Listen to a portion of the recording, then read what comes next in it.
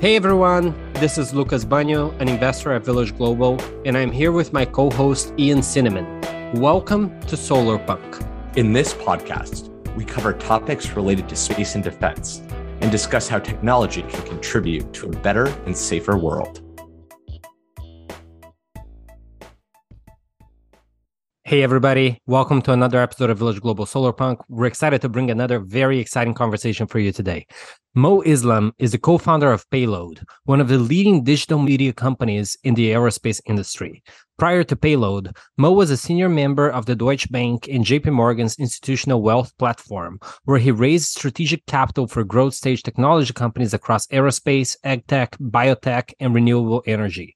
Mo is also an active investor in the frontier tech community. Mo, welcome to the show. Thanks, Lucas. Ian, great to be here. Very excited. Awesome. So Mo, can you tell us a little bit more about Payload? Why start a media company covering space? So I'm in New York right now, and I was talking to one of the largest media organizations was a strategy person at one of the largest media organizations today, and they asked me that same question. And it was interesting to see how much more of a focus that some of the largest media companies in the world are taking on space. But we'll get to that later. But to answer your question, so Payload, as you mentioned, it's a digital media company covering the business and policy of the space industry. I co-founded the company now about 2 years ago. Technically 2 years ago. I don't think we actually incorporated for another year after that. But the reason why we started it was really for two reasons. One, which was to bridge a gap in the industry regarding media coverage and bring and then I think the second reason is really to bring a fresh new perspective and culture to a very, very traditional industry. And what I mean by that is, media is not new, space media is not new, but the distribution model that we've taken and the approach that we've taken is new. And because mainly because, I saw kind of from my prior background, what was happening on the investing side of the space economy. And my co-founder, Ari, was able to kind of put two and two together around what was happening in the larger kind of media side of the industry, which was that most of space media was still very traditional. Meanwhile, you had the likes of like Axios and Morning Brew build newsletter first distribution models. And that effectively, we took the bet that was sort of the future of what the industry wanted. And that's what we ultimately went after. And it ended up, or it has been so far, I'll knock on wood, been working out fairly well. And on a more personal level, like what drew you into, like the overall market makes sense, but like what gets you excited about this? About media or space or both? Space. Why space? Not just media, why space in particular within media? Well, I'll take a step back, right? I have a very kind of non-traditional background. I spent most of my career on Wall Street, and my first job, one of my first jobs coming out of school was on a trading desk, and it was really focused on covering technology companies. And I spent a lot of time on China, but eventually, I moved over to work more on kind of the private market side, and space was an area that I spent a lot of time on. It was something that I've always been passionate about as a kid. In school, I was actually going to study physics and astrophysics, and I wanted to work for NASA. That was always part of the dream. But I had a roommate that convinced me otherwise, that the glamour of New York is actually in investment banking, not in anything else. And I effectively sold my soul, and I'm not afraid to admit it. And then I joined JP Morgan, and then I very quickly realized that I'd made a mistake. And I realized that my place in the industry might be on the financing side, which is where I spend most of my time. But then ultimately realized that there was a greater impact that I could make when it came to sort of the broader space economy and like helping people understand what's happening, because the mainstream media, for the most part, hasn't been covering what's happening very well. And I think that was really what ultimately drove me to the industry. Awesome. So Mo, when you look back over the last couple of years that you spent really analyzing the industry, where do you think we are in the growth/maturity curve of the space economy? And maybe give us a little bit of the history as well. Sure.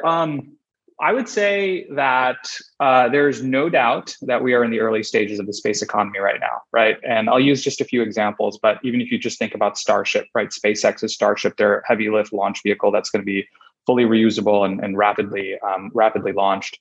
And a lot of folks talk about how this is going to change the mass design and volume constraints of space companies. That's not yet operational, right? And we haven't also seen sort of a mass proliferation of this new iterative, first principles based engineering across the industry, right? So Starship is like a really, really good example of, designed to build in 3 years while removing most of the major risks. It's a true engineering feat, right? When you look at where it was in 2019 versus where it is today, right? Fully stacked. The last time we saw such an efficient kind of machine was in the Apollo era, right? Where we went from blueprint to launch to the moon in 6 years, right? By the Saturn V. I think since then we've gone through this like kind of these endless political machinations. And now we have an SLS rocket that's been in the design phase and build phase for the last 10 years, still having a lot of issues, right? And I think for the first time in detail, and this is very fresh in my mind, which is why I'm talking about it, NASA today in a press conference actually acknowledged Starship today in a pretty significant way. And I've never actually seen them do that before, right? As part of like the Artemis launch. But this is all to say that we haven't yet seen a mass proliferation of that type of design and engineering. And we haven't landed back on the moon. We haven't built commercial space stations. There's so much more growth and kind of cost reduction, market building that's yet to happen, right? So there's no question that we're still very much in the early phases of that. But to go into history of space, there's so much we can talk about. And I'll try to see how I can summarize that within a few minutes. I think it also, I think the start of the industry really just depends on who you ask. Some would say it's when, I'm trying to remember his name. I think it's Konstantin Shklovsky, who first published the rocket equation that effectively, the most important governing equation to rocket design. Some might say it's that. Some might say it's when Robert Goddard fired the first liquid propelled rocket engine and made it 40 feet. Personally, I think that the space age really started with the V2 and von Braun. This was back obviously during Nazi Germany and during World War II. The Werner von Braun, the German scientist, built the V2 rocket, and it was the first rocket to ever reach suborbital space. Right, it was around 100 mile altitude. But of course, the V2 was used for killing people, and then von Braun eventually came over to the States to help build our rocket program in exchange for amnesty. But to me, that's really when the space age started. Then you had obviously Sputnik, and I think 57, and that effectively kicked off the space race between the U.S. and the Soviets. We had the first man that ever went to orbit, which was Yuri Gagarin. And then a month later, we had Alan Shepard. And then, of course, we had the Apollo era, right? And that was the what we've just been talking about, right? Just immensely efficient, politically coordinated effort to reach the moon. And, at the time, I think government budgets or the NASA budget was at a 4% all-time high. And if you just kind of comp that to where it is today, it's 0.4%, right? A whole magnitude lower. And I think then you went into multiple phases, right? You had situations where we built space stations, we built Skylab, and then we built Mir, or not we, but the Soviet Union built Mir, and then we had the ISS, and then you had the shuttle era, right? And then the shuttle era was really built. The shuttle was really designed and built for the International Space Station, and it was part of the International Space Station build. But it was also supposed to be this reusable launch vehicle, and it was supposed to be low cost, and that never happened. It ended up being extremely expensive. And I think ultimately the shuttle era is what propels us to where we are today, which was policy and cost, significant policy and cost-driven changes that have allowed space to proliferate in the way it has, right? Policy-wise, I'm sure you guys have talked about this in detail before, right? COTS, the COTS program, Commercial Orbital Transportation Services, spearheaded by Mike Griffin, that allowed commercial companies to actually bid for contracts against the older players. And of course, the cost-driven changes that SpaceX has brought on, right? Two huge drivers of why the space economy is proliferating the way it is today. Not to have you go into another deep explanation, but for all of our listeners, not everyone is an expert at space, and I think that background is probably incredibly helpful. But for the people who are listening who are trying to get a better grasp on the current space economy, how do you break it down in your mind? Right? We have launch, we have ground stations, we have satellites, we have buses, we have everything in between. How do you kind of break down all of these sectors within the space economy? Sure. And I have an answer that's not mine that I'll give. But actually, before I get into that, Ian, I actually realized that I didn't answer one of your earlier questions, which is why is space important to me? And I'm just going to highlight that for 2 seconds, because I think my answer is slightly different than most. And I think there's a lot of examples you can make about obviously there's significant value to society, and we can talk about what that is. And and sort of our everyday lives and GPS and trillions of dollars of new value that's been created over time. But I think to me, the most important thing is, we humans, right, by nature are explorers. And if you actually look at the history of civilization, we've pushed forward because of our curiosity to kind of go that extra mile, and sort of go beyond the line of sight, or sort of, where the horizon ends, right? And if we didn't do that, there's no question we wouldn't have survived as long as we have. And we now live in a culture where the majority of people, and younger people, right, they want to be influencers and build cat JPEGs, right? So Robert Zubrin said it the best. And if you guys haven't, I'm sure you guys have read him, but for those listening that haven't read Robert Zubrin, I'd highly recommend it. He's a NASA scientist, engineer, and he's one of the guys who inspired Elon to go and build SpaceX. But he thinks that we have to go to Mars because the cost that it will cost, the amount that it will cost us to go to Mars will be repaid multiple times over, maybe even exponentially so, by the sheer amount of young engineers, scientists, and just mathematicians that it will create, because how inspirational it'll be, right? And we haven't had that moment since the Apollo era. So that's, to me, like, it's just hugely progressive and important to society, right? Which is why I think, like, space at the end of the day, like, that's why we built Payload, right? That's why we built this company, because we think that the mainstream media does not paint the right stories, right? It's not about billionaires traveling to, low Earth orbit. It's far bigger than that. That's, I have to admit, a take articulated in that way that I have not quite heard before, and I love it. Thank you, Mo, for explaining that. Yes, but no, I think so the best categorization that I've seen is actually by Anton Brevde at Prime Movers Lab, and he summarized it really, really well in one of his reports that I remember seeing. But it's basically, he categorizes the industry into kind of three main buckets, right? There's like the space for Earth companies, so companies that generate revenue from Earth-based customers. There's space for space, and that's when you're thinking, when you're generating revenues from space-based assets or customers that are kind of within the orbit of Earth. So you can think of, like, in-orbit propulsion, space tug, solar power, energy for space-based assets. And then, of course, his third category is like beyond Earth, which is more of like the science fiction type category of kind of commercial activity that occurs well beyond the bounds of Earth, and beyond the orbits of Earth, right? So interplanetary colonization and exploration, mining, planetary infrastructure. And I think those three, like, to me, like, that's like the best way that I think you can kind of think about and bucket different companies. And there's other ways that people have done it. People have done it based on like orbit, like low Earth orbit and medium Earth and geo, and where companies fit within that. But I think the simplest way to understand, for me at least, has been those three buckets of space for Earth, space for space, and then beyond Earth. So tell us, where do you think there is the most opportunity in the space economy right now? That's a good question. I assume you mean from an investment perspective. Yes. Look, there's a lot. I would love to plug Ian's company, Apex, but that's a great place to start. But in the interest of fairness, I'll talk about something different. I think that in a really, really interesting area of the market where there's a lot of, I think, near-term and long-term value is around commercial space stations. I think there's a lot of naysayers about sort of the business model viability. I strongly think that it's going to be a very significant part of the space economy. And I think it ultimately comes down to cost feasibility.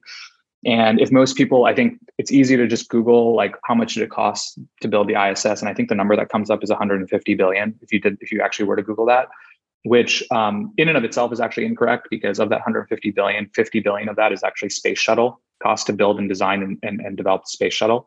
And it's often ascribed to the ISS costs, which, I mean, in a way you can attribute it to it, but the ISS really in and of itself costs $100 billion to build, which is a huge, huge number. And if you actually look at current estimates on like the newer commercial space stations, you're looking at like single digit percentages of that budget.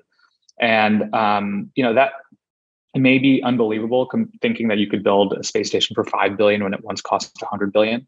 But the example that I would always give folks, right, is if you actually keep in mind that NASA actually predicted that the cost for them to build the Falcon 9 would be about 4 billion, right? And obviously SpaceX did it at something like a tenth of that cost, right? It was like $400 or $500 million bucks.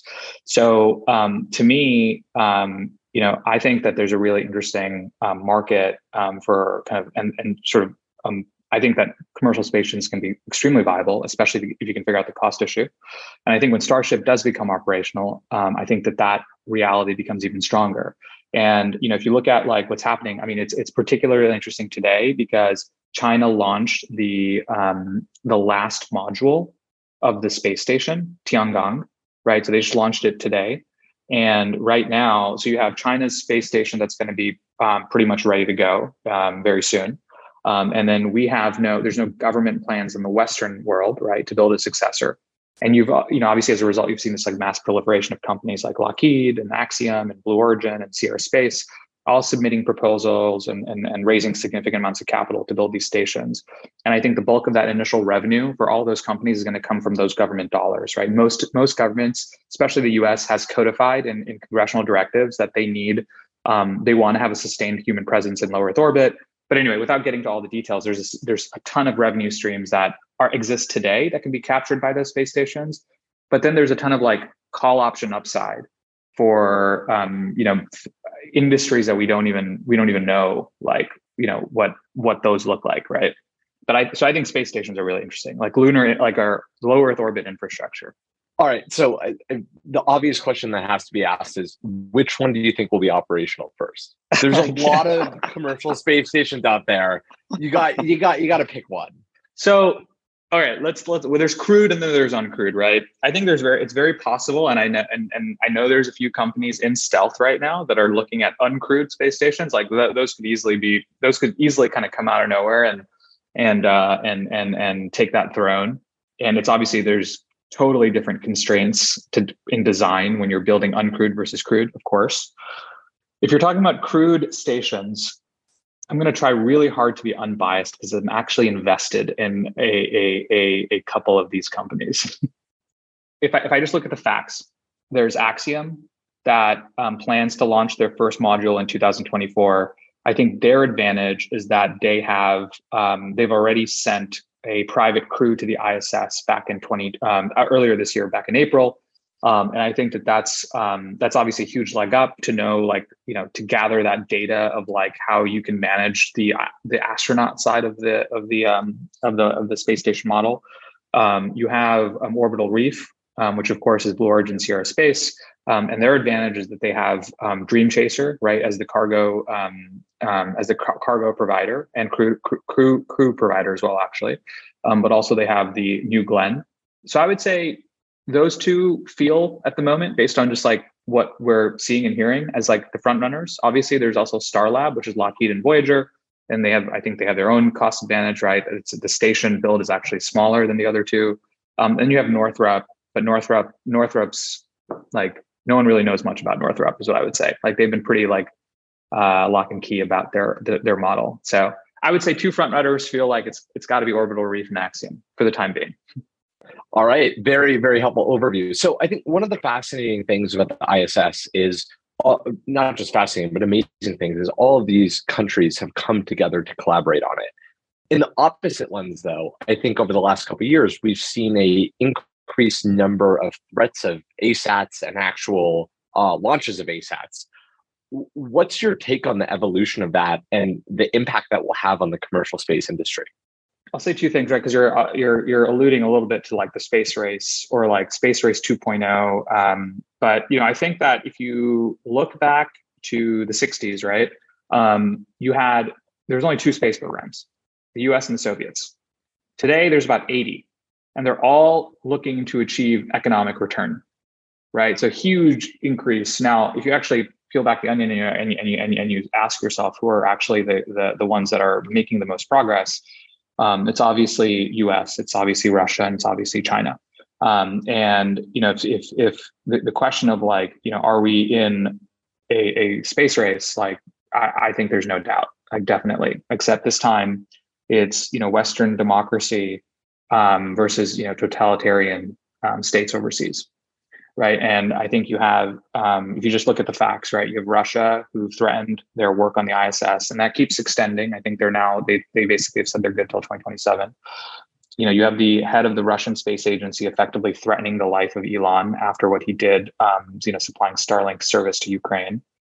China's partnering with Russia on lunar research stations, and these are countries that are also performing ASAT tests, like you said, and they don't really care about the debris that they're creating and sort of that collateral damage. So post that launch we were talking about for Tiangong, there's already reports that Long March 5, first stage, is going to come back down to earth in the coming week or two. And then we just went through this not that long ago, right? Months ago. So, but there's just basically it's just I don't even want to say, I don't want to go as far as to say it's a we don't care approach, but there is a little bit of lack of responsibility in that kind of thing, right? Which is a huge problem.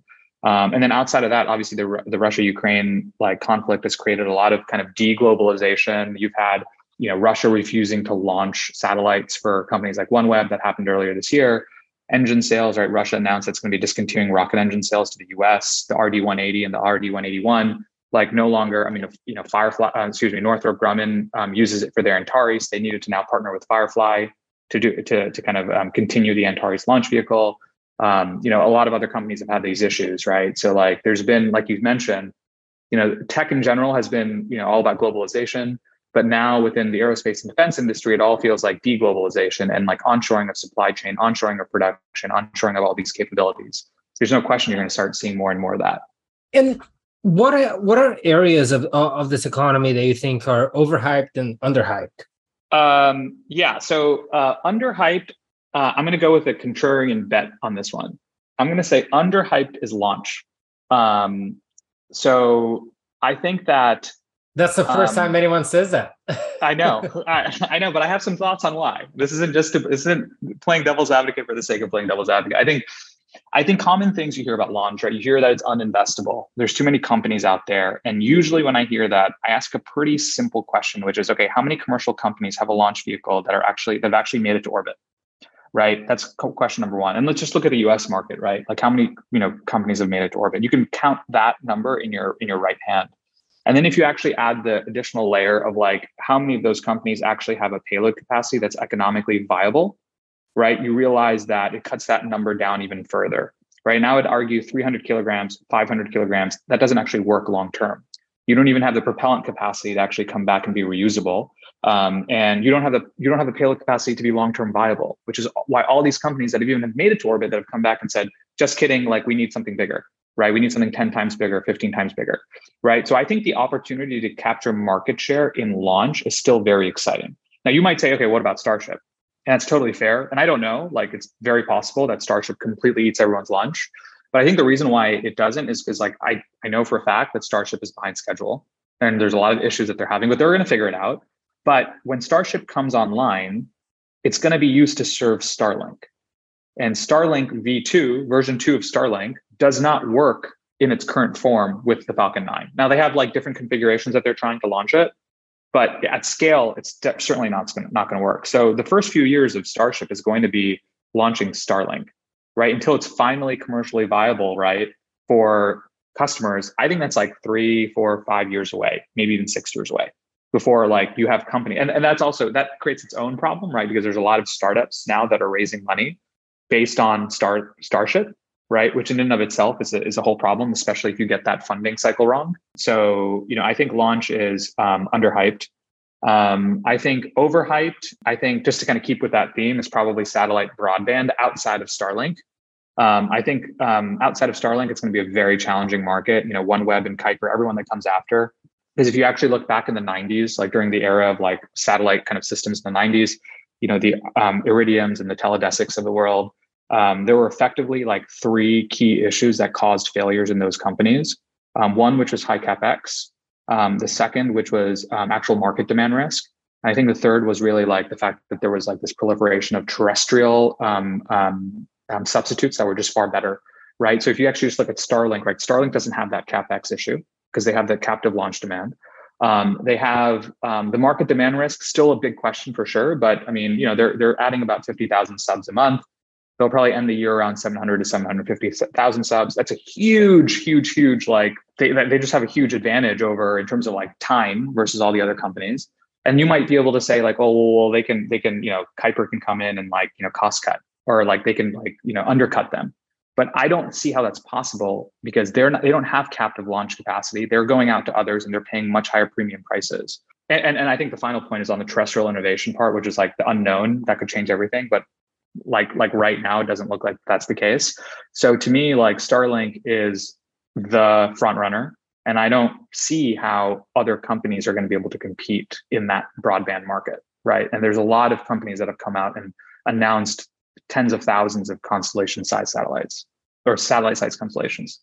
I don't know. Is that a hot take? Like, I'm not I think there were like 3 or 4 hot takes in there. I think that was very helpful. I will say, I do think that we've been both previously on the investing side, and Lucas could chime in on that, but at least on the kind of building a company side and seeing what people are using satellite buses for, I will say there is a lot of hype around the kind of broad distribution of internet and communications, but it does feel saturated, to say the least, right? And you have some very big players in the space, not just Starlink, but in Kuiper, right? Like they're backed by a massive company, and going and competing with both Starlink and them is a uphill battle.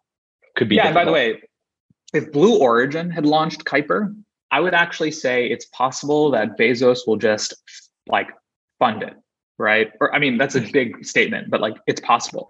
Amazon's a public company. We just saw what happened with Meta. When you make a huge CapEx investment, R&D investment into something that the market doesn't believe will be economically profitable, your stock gets crushed. So Amazon, you only get so much rope. You only get so much rope. Amazon's eventually going to have to deal with that, right? So they're not going to be able to just say, "Oh, well, it's our loss leader." And maybe it is. Maybe there's another segment of Amazon's market that we can't even foresee, right? That they're like, you know what, Kuiper is always like they're saying Kuiper will always be our loss leader, but it's going to add so much penetration to these other, verticals. Like we don't know, but like at my current vantage point, I don't see how they're going to be able to do it. So when we look at all of the new companies that I'm sure you've observed, and Lucas has definitely observed from the investing side, I see as well, I think there's a nice mix, right? You have some that are very logical business cases, some that feel like they're total science fiction, and everything in between. What's your take on this current set of kind of new space companies? And especially in this macroeconomic environment where, the economy is not in the best place right now, what is that going to end up looking like? Yeah, that's a great question. I think that it's a very challenging market right now for really any companies where there's CapEx, right? Significant CapEx. I mean, we went from a very significant period of effectively zero cost of capital to now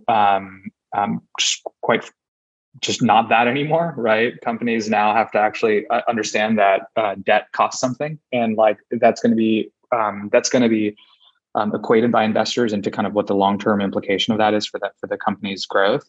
And within space, right, you saw, last few years, record amounts of capital being raised, which led to, I believe, speculation on products and services that require sort of 1 or 2 additional layers of the space economy to develop in order to achieve business model viability, right? So, for example, like if it's a satellite imaging business that can launch immediately and generate revenue because they have customers, then great, right? That actually there's a way that you can kind of frame and raise capital for a business like that. But if you're building, I don't want to pick on any company, right? If you're building like gas stations in orbit, right? You need to have a pretty innovative business model to bridge yourself to the fact that in order for that model to work, you not only need a pretty robust economy in orbit, but you need those companies to actually need your product, which could be even further away, right? In terms of years, right?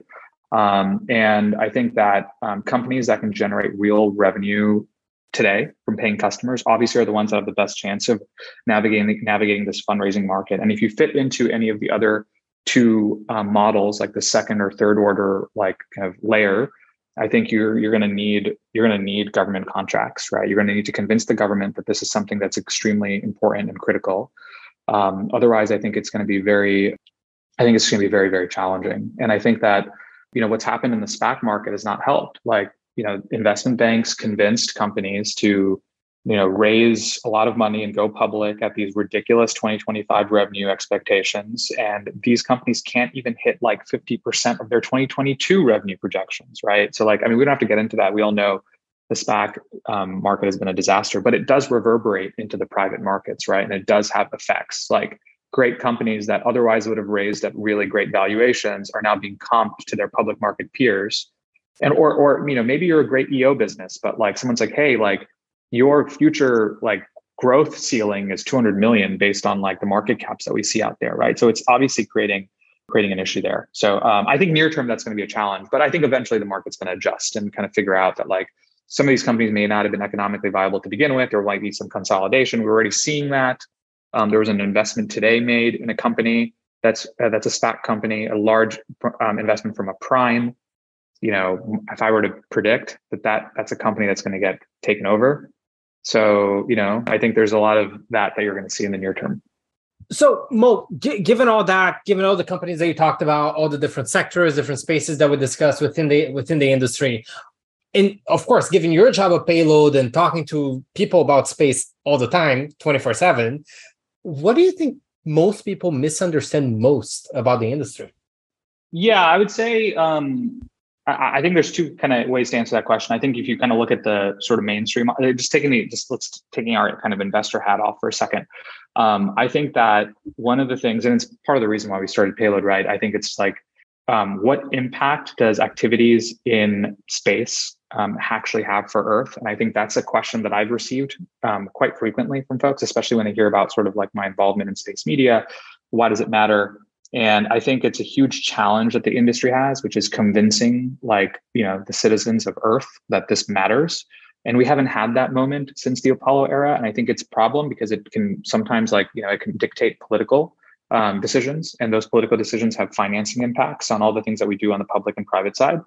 But helping the broader citizens globally, right, understand why we need to invest in space, I think that's super critical. Most people take GPS for granted, right? Space-based service, clearly space-based service has created trillions of dollars of value. Even if you just forget about the map side of GPS, right? The timing signal that GPS creates provides, critical, is like super critical for ATM transactions, for, point of sale transactions. You have weather data, climate data. I think I was reading earlier that like over 50% of climate change variables can actually only be tracked by satellites in space, right? So everything that we know, like half of what we know about climate change is because of what we've done in space, right? The Apollo program, like there's so many spin-off technologies as it relates to our space program. And NASA actually has a website that I would encourage anyone who's interested to look at this, right? Water purification, air conditioning, surgical devices, ground collision avoidance systems. Like NASA has patents for all these things, right? And like you can see how insane it is, the number of things that have been created as a result of like the work of NASA. And I think the other side, if I were to just bring it back to I think the core of the conversation, which is around the investing side, I think what's misunderstood is I think what constitutes the space economy. I think there's a lot of confusion around that. Like, some people include companies that are that have any type of business model that's powered by a space-based asset. And I think that methodology can create confusion and it makes the industry look a little bit bigger than it is.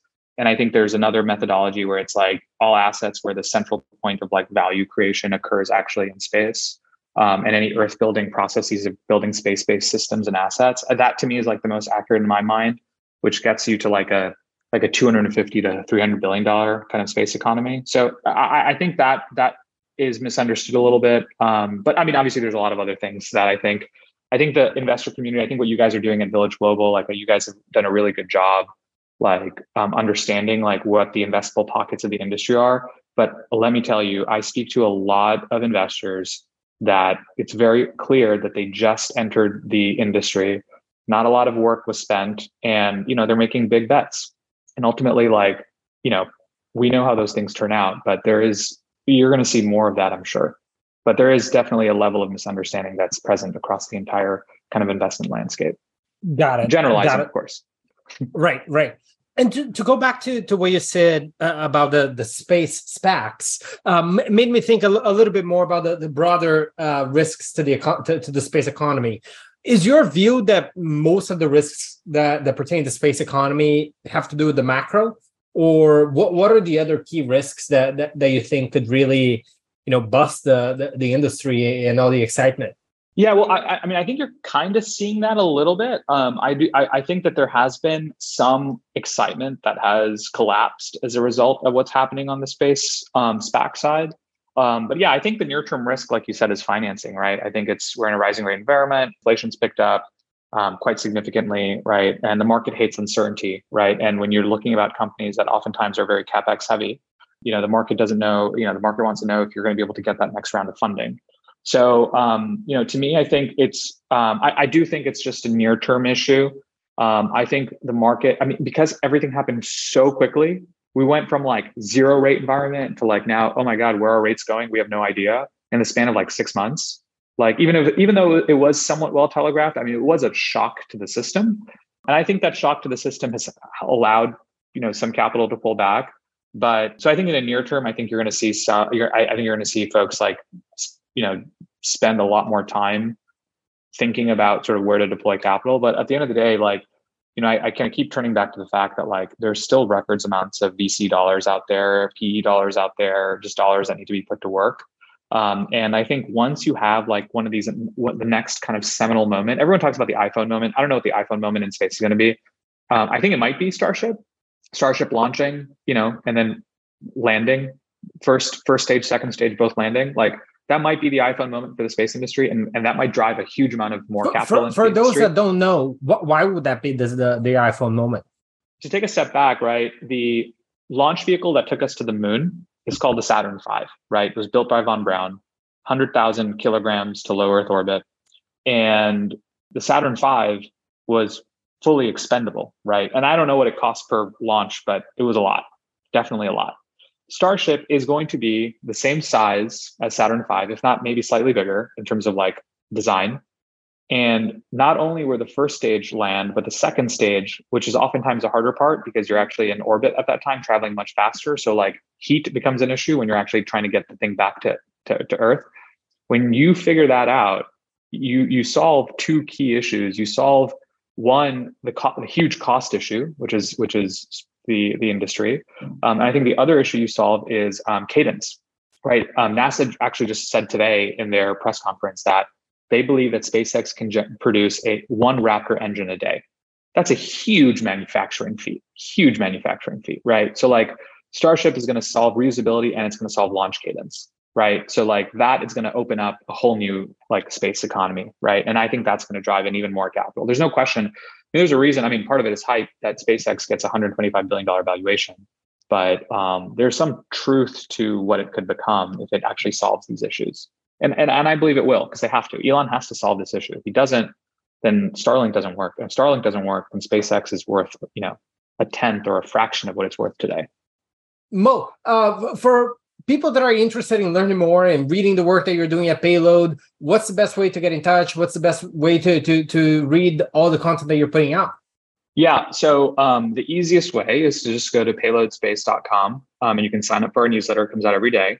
And our editorial team, Ryan Duffy, Jess Liss, Rachel Zisk, and Jacqueline Felcher have done an amazing job putting that together. So everything from business to policy to finance, like a lot of great stuff there. And if anyone ever has questions, you can feel free to reach out to me directly at mo@payloadspace.com, or you can reach out to the team. It's just general@payloadspace.com. And we're always happy to field questions and talk to anyone who's interested in the industry. Awesome. Well, Mo, thank you so much for taking the time. We really appreciate you coming on the show. Lucas, thank you for having me. It was a pleasure. Thank you.